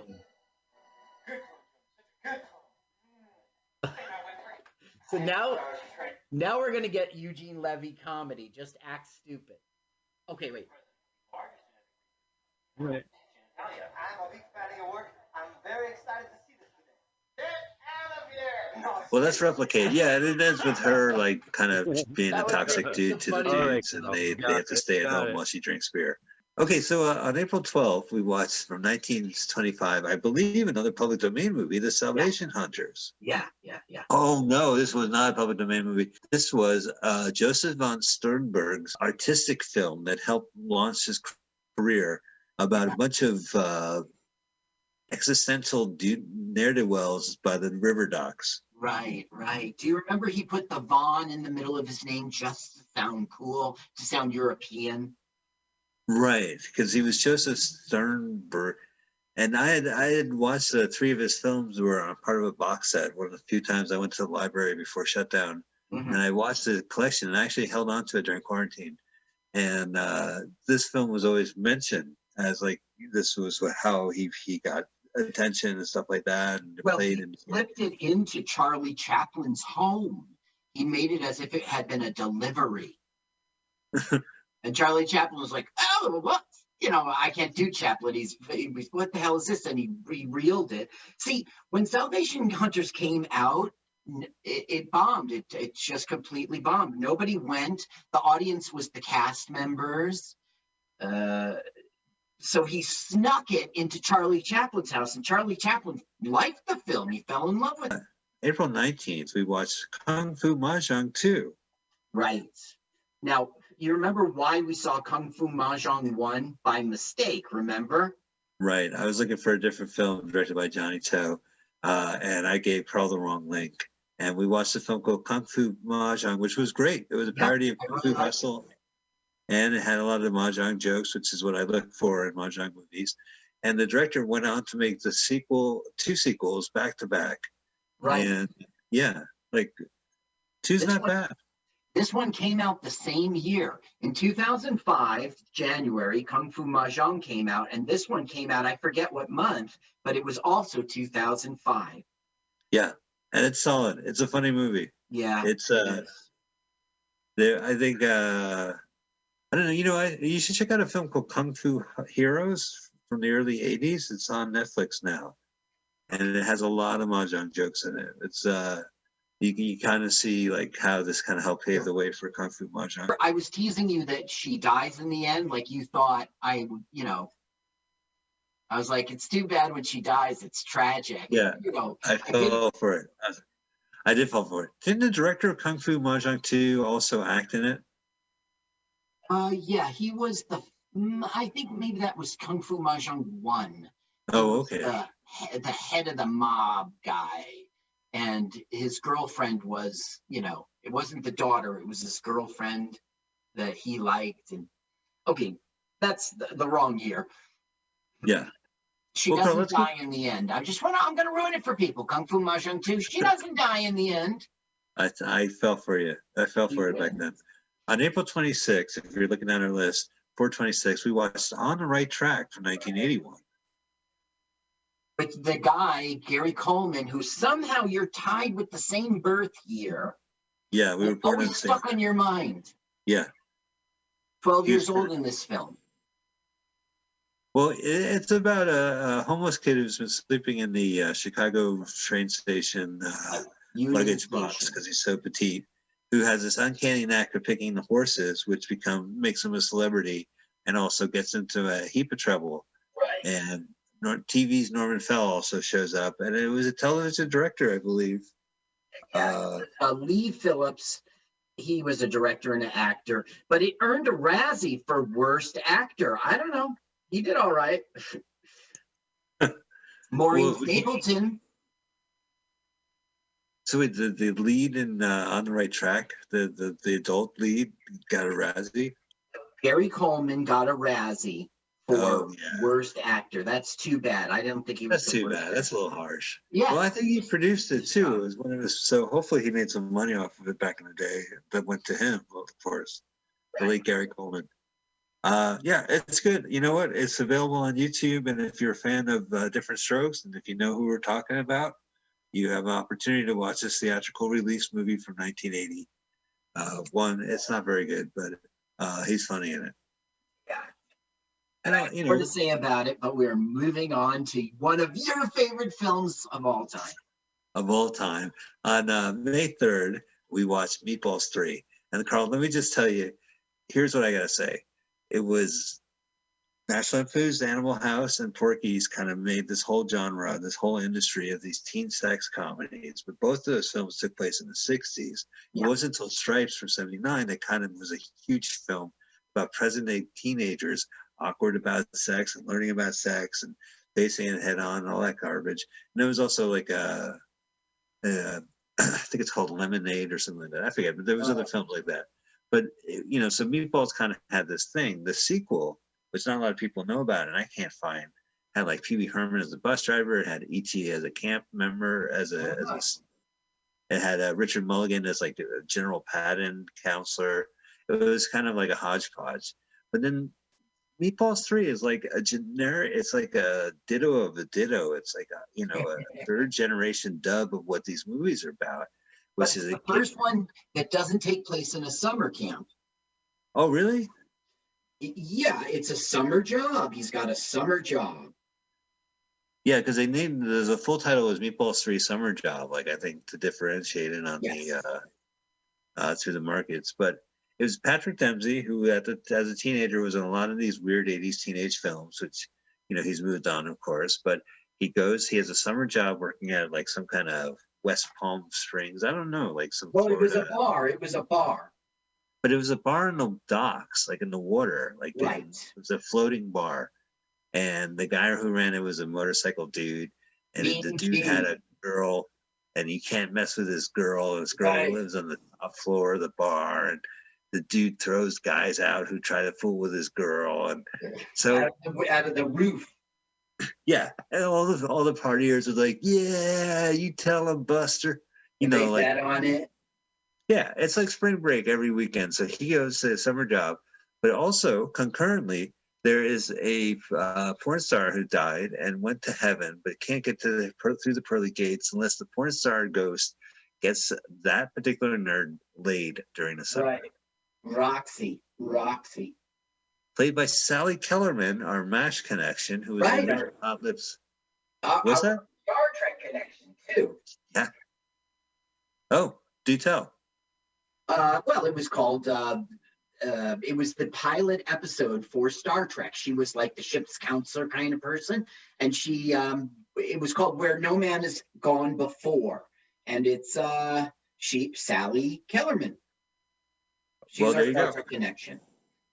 She was a celebrity too. She would always do the paparazzi shots, and she was known for going to Cannes Film Festival and getting her photo taken there as well. And she plays it like a 1930s dame, which is strange, but the movie she plays it like Mae West. She thinks Mae West has a sexy voice. Yeah. So it's a strange film. And then Meatballs 4 was actually Ski Academy or something like that. Corey Feldman and Jack Nance. HBO changed the name. Yes. All right. Well, that's why I say one of the greatest movies ever made. May 10th, we watched Mr. Billion. Mr. Billion with a B. Yes. I like that film. And it was the star of like the biggest movie star in Europe. He did a lot of spaghetti westerns. He was from Italy. And this was supposed to be the big launch for him in the United States. Right. He was paired against Jackie Gleason, who at the time was still acting. Yeah. And he had a partner, but the partner wasn't in this film. But the guy's charming. He's kind of a cipher in this film. The character's name is, because he's from Italy, was Guido. Yeah, and the thing is the slur. They didn't mean it as an Italian slur, but that certainly is what it is, and was then too. I guess the man's real name was Guido, but it didn't come off very well. He got notified that his uncle or something has died, and he can inherit the Bank of America building in San Francisco if he drives from Italy to San Francisco. So he flies over to America. The whole company becomes CEO. But Jackie Gleason wants to stop it, and so they're on the road. He flies to America. He meets a gal. They drive across to San Francisco. Valerie Perrine. Yeah, that's right, Valerie Perrine, who's from Cuckoo's Nest, I believe. Yeah, and Cannonball. Yeah, Cannonball, of course. So it, you know, it has its moments. Everyone's charming in it, but it was a film. I don't know. It's a strange little film. Yeah, I like it. Slim Pickens was in it. Remember? Yeah. What is Well, it? golly, Okay. I took my farm.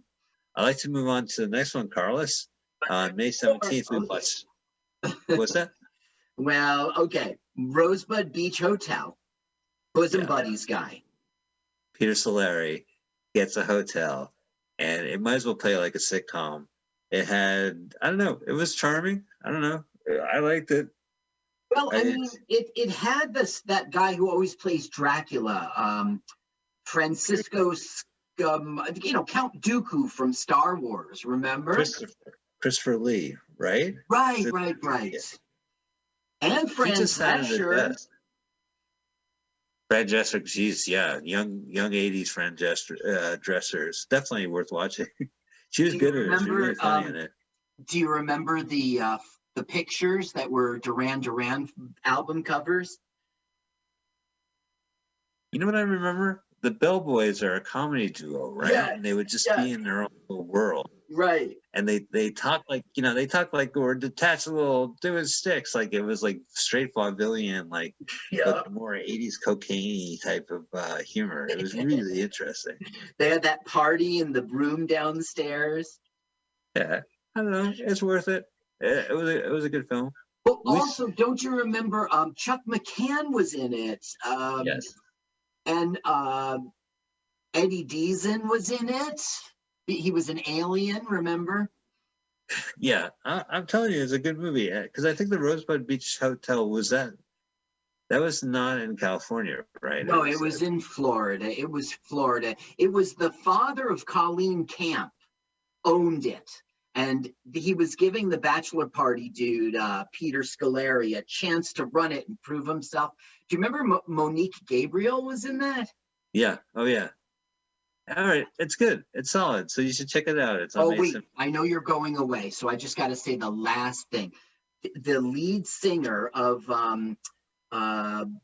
what was that band called? The Runaways. You remember Cherry Bomb? Right, yeah. Her and her twin sister. Yeah, that's right. They're in there and they sing the songs, a couple songs in there. Mm-hmm. All right. We'll remember the name. Obviously, our listeners know who we're talking about. Hopscotch, 1980, was our film on May 24th. If you check out that episode on our archives, that's with Walter Matthau. And my mom promised me to see that movie, and I did. I broke something, and as punishment, I was never allowed to see it. I saw that movie 40 years later, and I'm glad I never saw it as a kid. I wouldn't have appreciated it. Yeah, that's right. It really wasn't a movie for a kid. It was a espionage. You can't fire me. I'll be a jerk to you if you do. A film, and I forget how did we just. I forget how we found it, but nonetheless, it was just a lot of fun. It was produced by that childhood friend of Walter Matthau's, and it was based on the novel. It was all right. Mozart was the soundtrack. Yeah. Well, yeah, it's definitely like Take This Job and Screw It, but it has this geopolitics, political, and very just dry humor to it as he just fucks things up. And for other people, it's definitely worth watching. And it's a great, Julie Christie, right, was in it as well. Yeah, and Glenda Jackson. Glenda Jackson is what I'm thinking of. Yeah. Also, it changed the movie industry a little bit because they did this direct distribution release to the film. They bypassed traditional methods and just sent it to the theaters themselves and made the theater owners profit participants. And they signed 154 theaters with advanced payments. Sure, we'll take your money, and distributed it that way. Right. Well, there you go. And thus created IFC. On May 31st, we watched one of the second of the three films I loved from this year. Quentin Tarantino's 2007 film is on YouTube. We're talking about Death Proof. I'll be very brief because I wrote a really long dissertation. It's part of it was theatrically released as Grindhouse, which had two connecting movies. First was a Robert Rodriguez film, which I was just watching today, Planet Terror. Oh. Yeah. You know, in Planet Terror, there's a scene where in the beginning of the film, the radio says, and this is in memoriam of our own Jungle Julia. So it references Death Proof, and it has characters that show up in Death Proofs. I think my biggest complaint is that they should really release what they released in theaters. Both Death Proof and Planet Terror were re-released on video cassette as extended official theatrical versions. And they added scenes in Death Proof that they should have never included, you know, like the striptease and then the whole the foot licking Italian Vogue Stonehead's convenience store. It's a dream within a dream. You dream about these women, they have phone conversations on their text messages with Simon Christensen, and then they get killed, and then we watch it again, and this time they fight better, you know, like it's a very strange movie. One of the weirder movies I've ever seen. It just it seems like I'm stuck in a dream. The daughter of Cheryl Ladd was in it, and who Zoe Bell, who was the stunt woman. Right. You know, and that's another weird thing I would have to say is that she was a stunt woman for Uma Thurman in Kill Bill. I mean, I mentioned it. In Kill Bill, Uma Thurman did her own stunt and got hurt in a car accident, and that was on Quentin Tarantino's request. And then the following movie, he did a film where he took Uma Thurman's stunt woman and put her in distress in a different car situation, car stunt situation. Yeah, it's weird. You know, he came up with the idea with Sean Penn. They were in a hotel together for some reason, I don't know, and they were drinking. And Tarantino was like, I'm going to get a Volvo. I'm just afraid of dying in a car crash. It's just stupid. I'm getting a Volvo. And so he said, well, why don't you just get a Hollywood stunt crew, pay them about, $1,500, and they'll death proof it for you. They'll soup it up like, like a NASCAR's cage. It goes death proof. That gave him the idea, a stuntman's car. I don't know the rest of the slasher stuff, but that's what per kill, that was his eureka moment. Yeah. And his jukebox was in the film. Wasn't that dumb? His jukebox, well, he shows up as himself. And like he always says these films where you hang out. So this film, you literally hang out with himself in his own bar and his own jukebox, which he meticulously compiled himself. Yeah. It's a weird movie. I don't know what to tell you. What about the sheriff, the son and the father and son sheriff team? Well, that's why you need to see it as Grindhouse, because they show up first in Planet Terror. First off, Tarantino has always said, I have two types of movies. One about real people, like in Pulp Fiction, and then the movies they would like to see, like From Dusk to Dawn, where the Michael Parks sheriff first appeared. Michael Parks appeared and got killed and blown up and, caught on fire by George Clooney in the beginning of From Dusk to Dawn. Right. And then Grindhouse, he's not only is he alive, but his daughter works as a nurse at a hospital. And his son's also so you meet his mom in the first one, and then in Death Proof, they show up an hour and 15 minutes into the film. Yeah. And they're at the hospital. This is before the zombies from the first movie show up. And the daughter is there with Michael Parks, and Michael Parks has a son, They suspect it's a murder. They're talking about how they suspect it's a murder. But fuck it, this ain't my jurisdiction. But it's weird. It's like his fantasy character is now in the real world. I don't know. It's a very strange, yeah. It would help if you've seen the first movie and you go, oh, cool, that's the guys from that movie I saw 4 hours ago. They should be together. And it also represents what a Grindhouse is, one film, the next film, the next film. Right. Yeah, absolutely. And also, like, the first film had, a lot of war references, which I kind of like because, during the Vietnam War, there was a lot of crappy films. Yeah. But yeah, so you can watch both films back to back and maybe feel better for yourself. But it's a very strange film, and so I definitely want to single that out. So keep going. So that was the end of May. May 31st was Death Proof. And then on June 7th, we watched Yahoo Serious in Mr. Accident from 1999. Yep. The last film he ever did, the film that killed his career. I loved this film. It was hilarious. He works in the Sydney Opera House as a egg Well, he can see the opera house. He works at a factory, an egg factory. It's an egg factory. They use the opera house as an egg factory, and he has his own weird apartment where a lot of accidents happen because he is Mr. Accident. Yeah, Mr. Accident.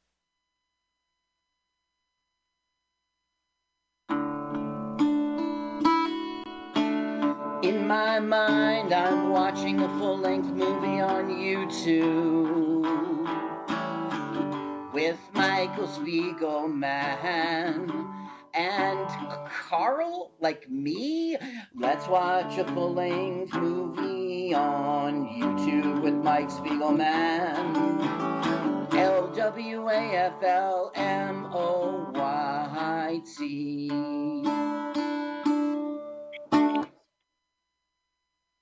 Welcome to Let's Watch a Full-Length Movie on YouTube with Mike Spiegelman and Carl. Carl, that was a beautiful theme song. Thank you. Written by James Taylor. What? I gave you so much money for that. All right. Welcome to the show. We are better known by our acronym LWAFLMOYT, and that is how you can find us on your podcast app. You can find us on our great YouTube channel. And what we do is we watch a full-length movie with you. You watch the movie on YouTube, and you listen to us at the same time. If you're too lazy for that, I recommend going to our YouTube channel. Carl has just synced 5 of our episodes to the respective movies. We have Dante's Inferno, The Golden Gate Murders, They're Playing with Fire, Peter Pan, and Dr. Jekyll and Miss Hyde. And if you're on YouTube, They're Playing with Fire has boobs. So check that out. It's fantastic. We already have 236 views in 3 days on that one. Oh, really? Everyone else has 7 views. Yeah, Golden Gate Murder, 7 views. Dante's Inferno, 2. Anyway, so what we'll do, we're going to watch a movie. Okay. Carl, what is the movie? Okay, today we are watching On the Right Track. On the Right Track, 1981. That's what you put in your YouTube search engine.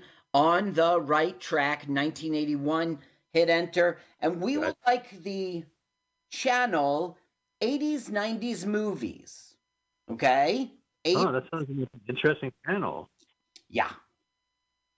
So make sure that you click on that link, hit pause, rewind to 000 and buffer.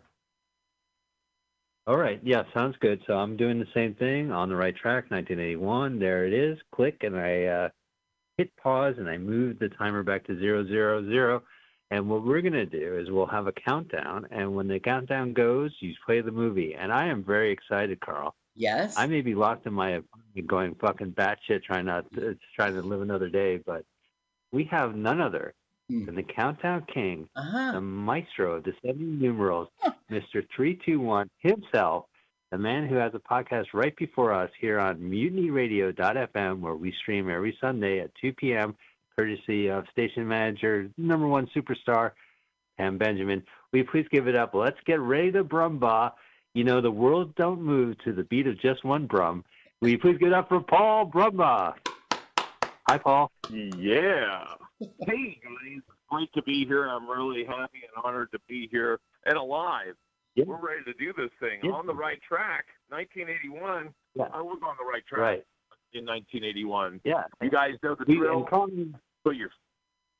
Go ahead, guys. Colin, I want to wish you I got to say, happy birthday. Happy birthday to Paul Brumba. Happy birthday. April 16th. To our listeners. Yeah. You're 56 years old. You guys, I appreciate that.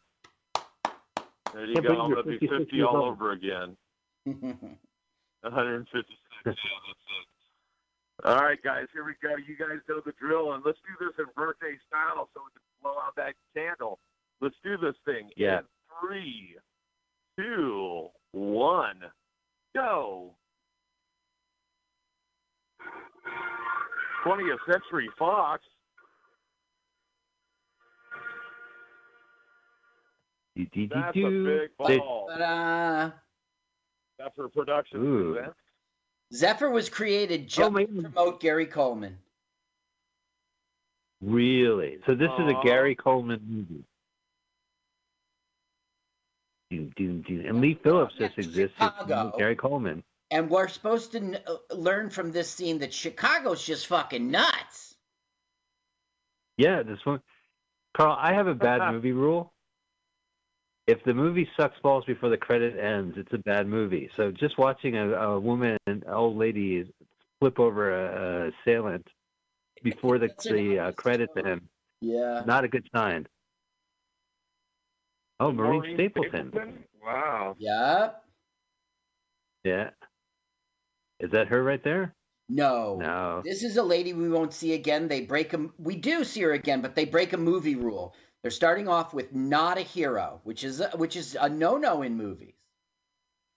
Yeah, you're absolutely right. Our favorite movie, the Bailout, with David Hasselhoff. What's his name? Hasselhoff. Does the same thing. Hasselhoff. That does the same thing. It starts off with a guy driving his car, and we never see him again. Well, no, we do see him again. He was the bail bonds boss, the owner, but he's right. He was not. That's not the way you start the film. So we start with this lady here. Now, by the way, we got to give a big shout out to the lockers in the train station, because I've never seen one in the last 15 years. Yep. So God bless. I don't even see lockers in bowling alleys anymore. Okay, now the lady, she finds a free locker. She opens it up, and what does she discover? Gary Coleman. What a lucky kid. You know, when this movie, Gary Coleman was born the same year I was. So he's a celebrity that I grew up with, and I always associated everything with Gary Coleman.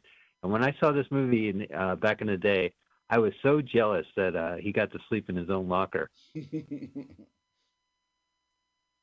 Oh, he's got a Donald Trump mask. He's got very good. He's got a double locker situation. So it's like an apartment for him, about his size.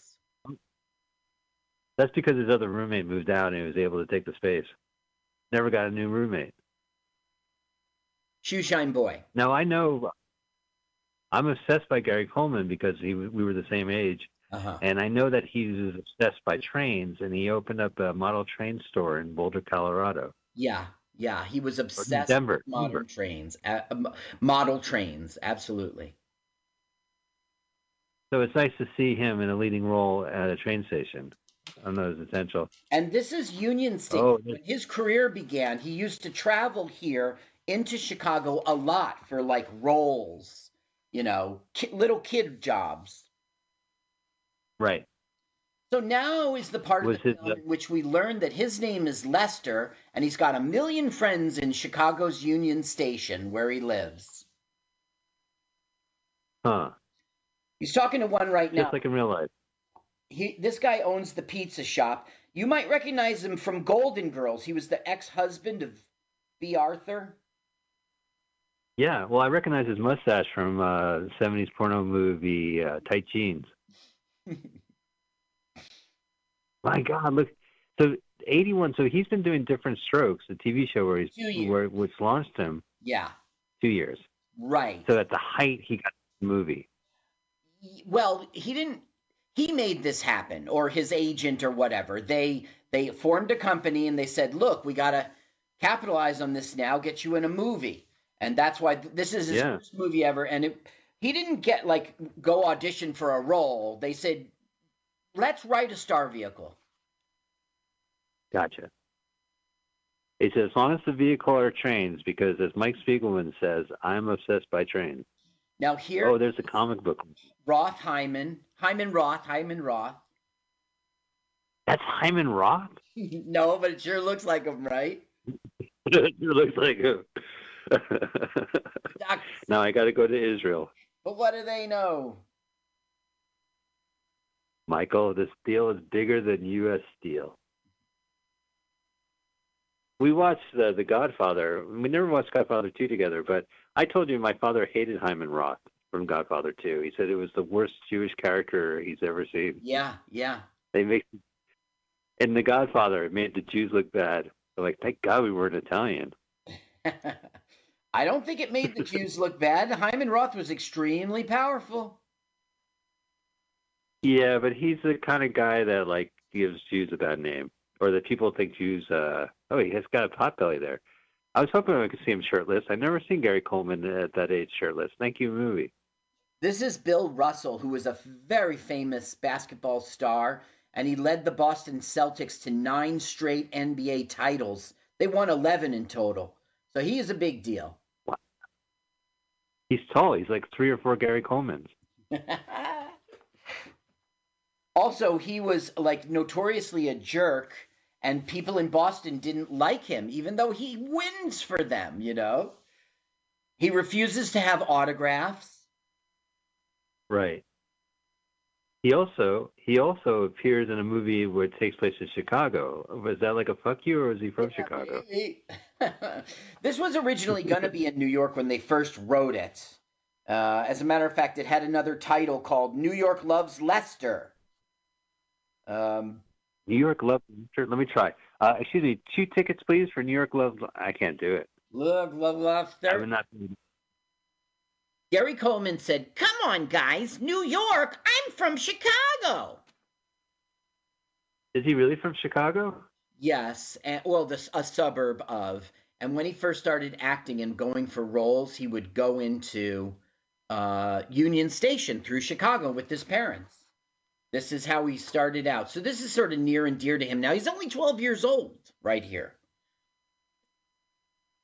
Wow. Now, this guy's saying, he's a doctor. And it's like, what are you doing lately? He goes, and he says, artificial insemination. Do you know what that is? And he goes, yeah, it's sex without the fun.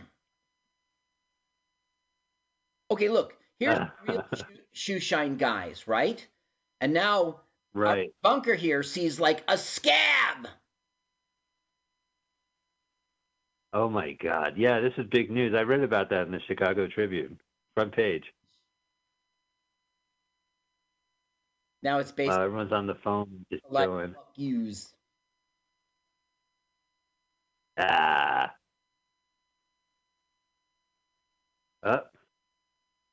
Don't do that, mister.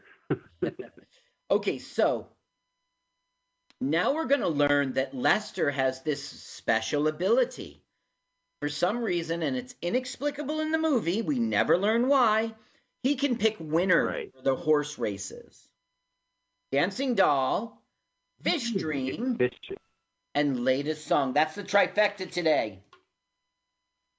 Yeah, I was about to say you should wear a mask when that guy sneezes, but that's just me now. Now this is pre-COVID. Yeah. So he was ahead of his time wearing a gorilla mask. Okay, here's Maureen Stapleton. Oh, and she's a homeless person?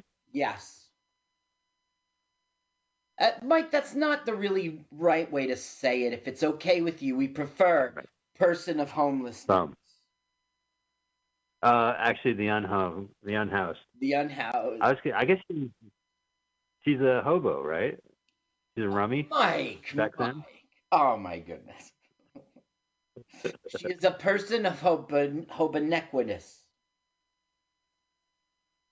I get Gary Coleman and Dabney Coleman mixed up, and I get Gene Stapleton and Maureen Stapleton mixed up. So, here's the arcade. All right, just drop me off here, Carl. I'm going to hang out here for the rest of the movie. Well, so am I, because I'm such a lech. And here she is, our love interest.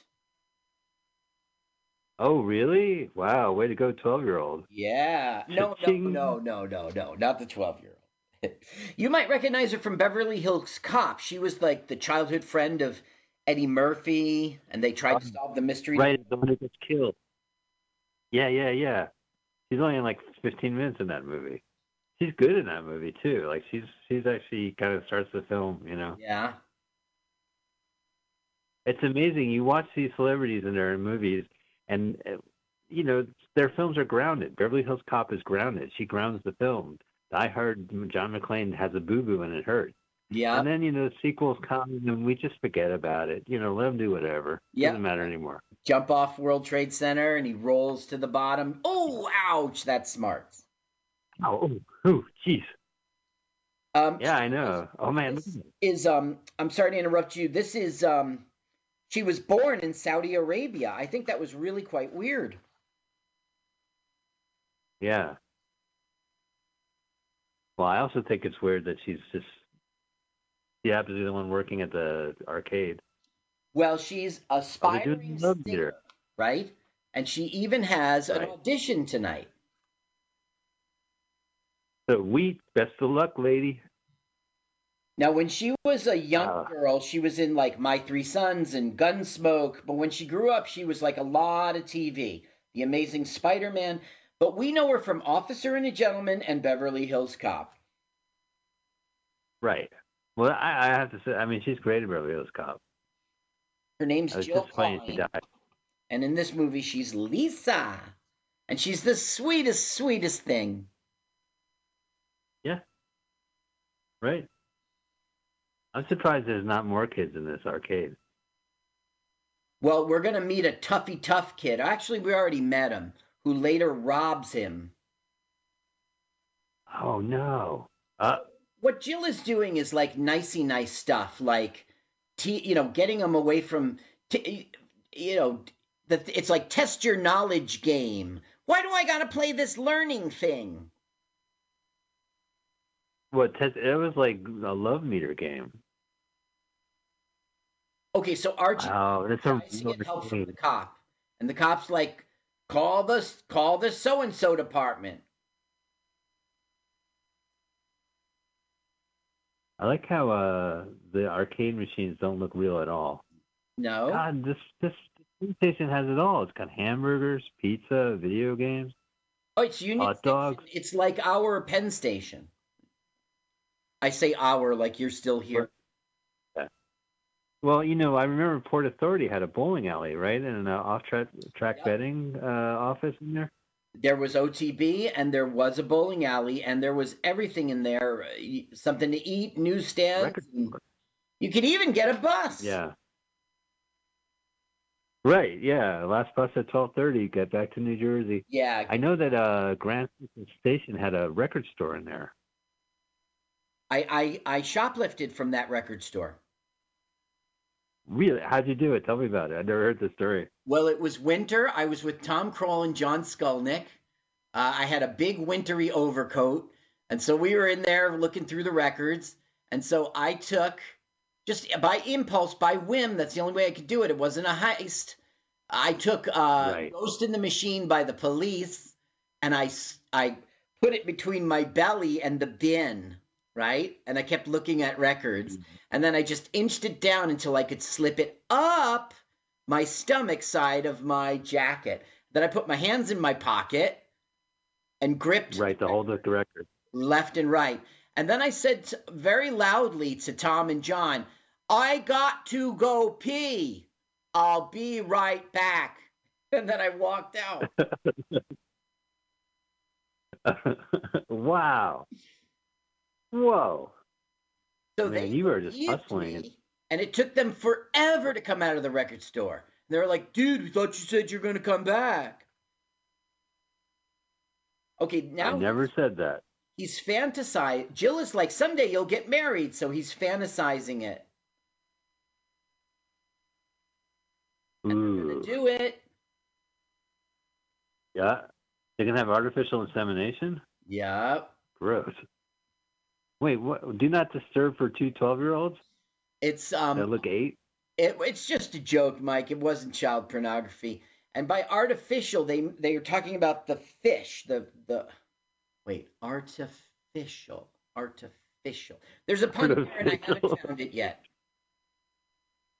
Okay, there was this assassin. His name was Artie, right?